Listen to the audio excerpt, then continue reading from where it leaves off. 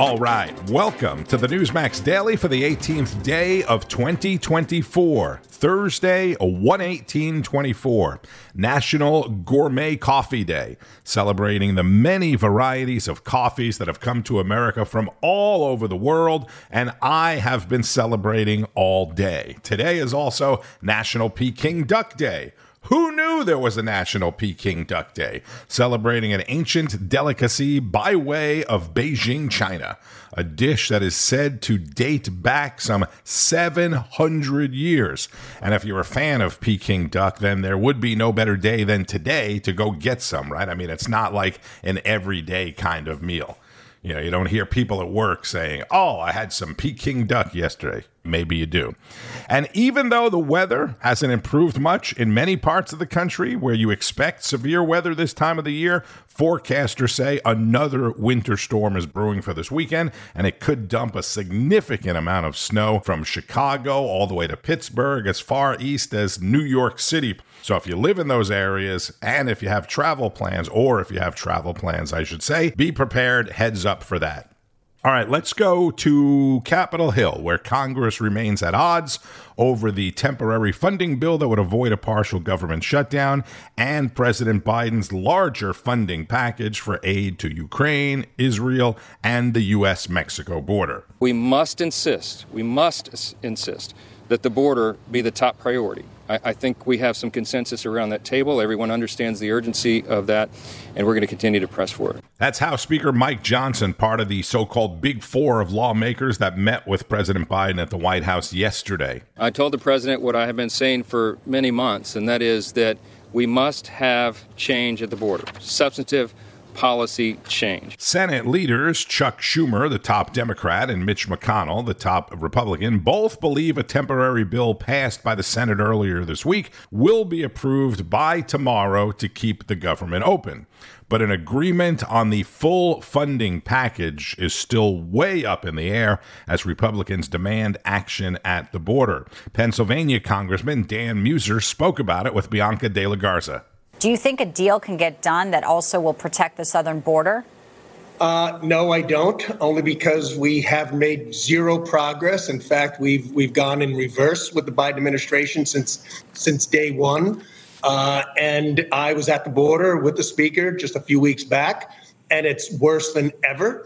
We've had over 300,000 illegals at crossings. We've had terrorist crossings. We've had more drugs coming across than ever before. Even just in the Rio sector where Eagle Pass is, they state that the cartels and the coyotes are making over $1 billion a year in human trafficking. So this administration has been complicit. If their role was to secure the border, it's been a miserable failure. If their goal was to have an open border and allow drugs and illegals and those on the terrorist watch list into the United States of America, they've been marvelously successful. So we shall see. I want to get to the bank overdraft issue, because obviously that's a no. But just real quickly to button up this issue, it seems that some reports are that Mike Johnson and Senate Minority Leader Mitch McConnell are on very different paths today. So is that going to be something that those two guys can work out together, or is it going to be part of what is going to complicate this? What I've seen from the Senate so far is totally unacceptable and will not secure the border. It's more about processing and resettlement. And that's the money that Biden's asking for. It's for processing and resettlement. We need Remain in Mexico. We need tighter asylum laws. Remain in Mexico alone, Bianca, we were told by countless CBP, would reduce illegals by 80%. It would be an enormous deterrent and reduced by 80%. Bring back Remain in Mexico. Now we're making corrective actions. Yes. All right. Thank you so much, Congressman Muser. Bianca De La Garza is host of Newsline at noon on Newsmax. Fantastic way to spend your lunch hour. And Florida Congressman Brian Mast told American Agenda the Biden administration could fix the border tonight if they really wanted to. Also, how about a plan of attack to fix the southern border, too? Is there any progress on that front? Anything that both sides are coming to an agreement on, or is it still just a complete disaster as well? It's a complete disaster. You guys know this probably better than anybody, that the administration could secure the border tonight if they wanted to secure the border tonight. The fact is they don't want to do it. They want to let people in.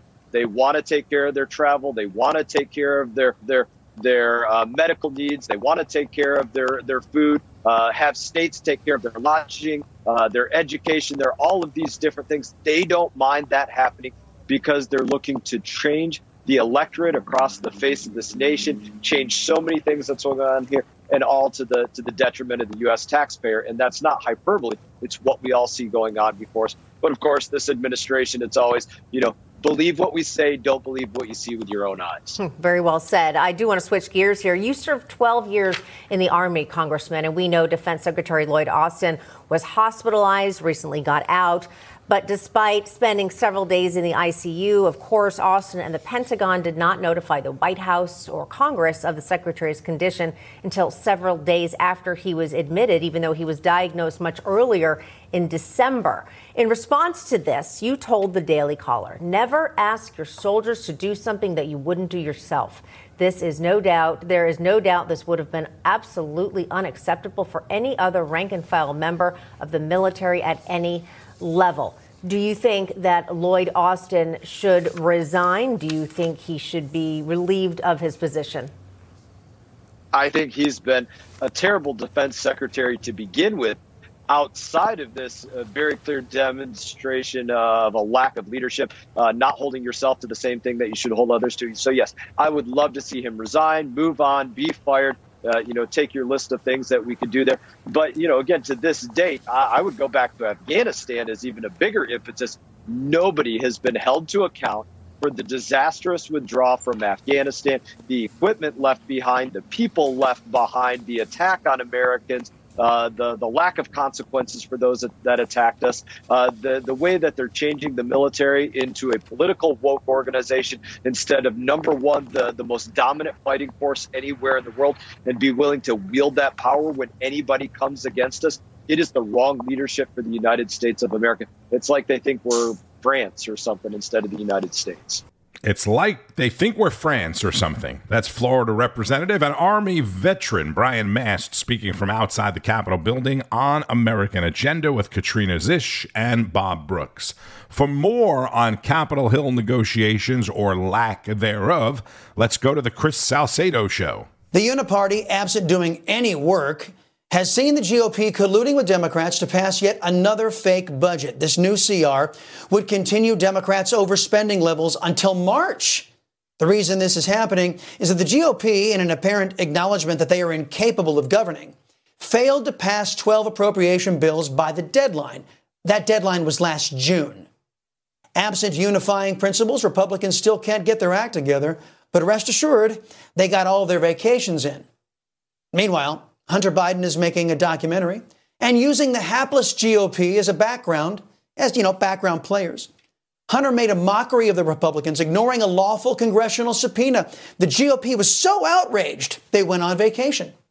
When they got back, the first order of business was to do a photo op at the border to tell Americans about a 3-year-old set of border crises the GOP had done nothing to stop and still hasn't done anything to stop. When the GOP finally got around to voting in committees to treat Hunter Biden just like everybody else by holding him in contempt, he showed up at the hearing and spit in Republicans' faces. Did the GOP give Hunter his due? No. After he got his great footage for his documentary, Hunter's attorneys demanded the GOP reissue their subpoena, and the GOP dutifully complied. The Republicans have put the contempt vote on hold, codifying the Democrats' belief that they are to be treated special. They are above the law. That leads us to President Trump. After the John Cornyn, Liz Cheney, Mitch McConnell, Paul Ryan surrender caucus had convinced GOP voters that we had to accept rampant, uncontrolled illegal immigration, Trump said, no, we don't. When the surrender caucus said we had to accept moderate Republicans like Bush appointee John Roberts on the Supreme Court, Trump said, no, we didn't. When the Democrats said that they wanted to overspend until the cows come home and that Americans need to have their taxes raised to pay for all the Democrats' stupid overspending, Trump said no. That has led to the Democrats and the surrender caucus's hatred of President Trump That is Chris Salcedo, host of the Chris Salcedo Show, 4 o'clock Eastern on Newsmax. President Trump, meanwhile, was back in New Hampshire for another rally last night. A vote for Nikki Haley this Tuesday is a vote for Joe Biden and a Democrat Congress this November, because that's what's going to happen. She can't negotiate. I'm telling you, she can't negotiate. She's a lousy negotiator. The former president ratcheting it up against Nikki Haley as she continues to do well in New Hampshire polling. Haley and Ron DeSantis both also had rallies in New Hampshire on Wednesday. You got basically 4 candidates, major candidates at this point: Biden, me, Trump, and Haley. I'm the only one who's not running a basement campaign.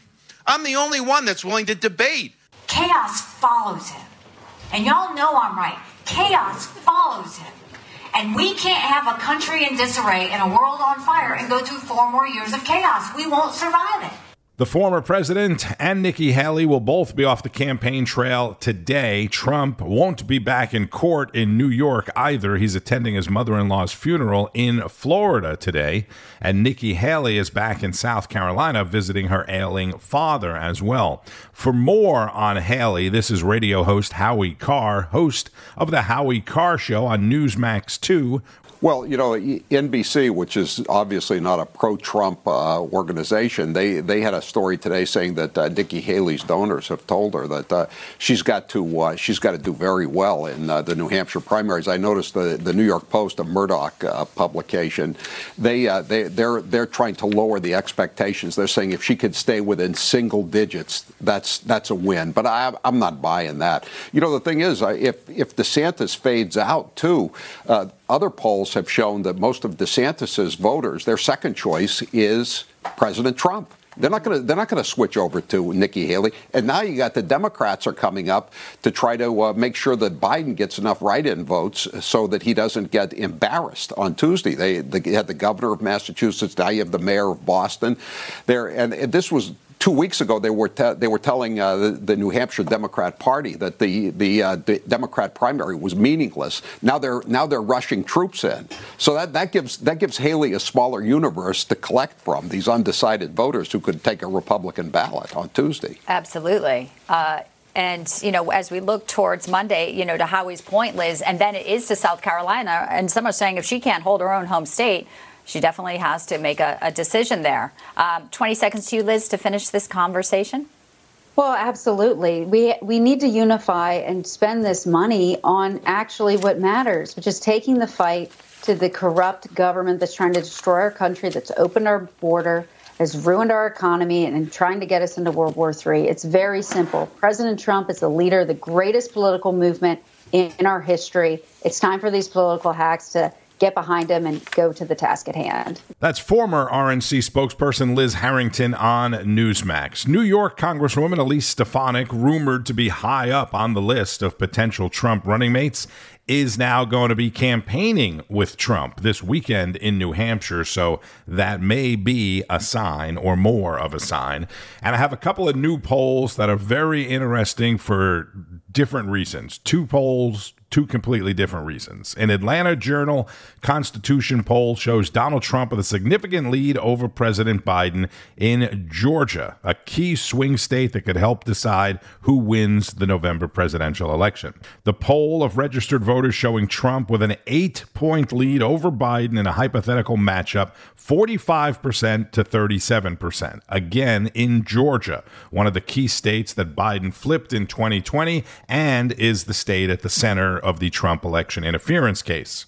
Speaking of the election interference case and all the other cases, a new Reuters Ipsos poll shows Trump's chances of winning in November drop dramatically if he was to be convicted and sentenced to a crime, which is exactly the long game of the Democrats. The poll surveyed 3,815 registered voters, asking them whether they would vote for Trump in the event of a criminal conviction.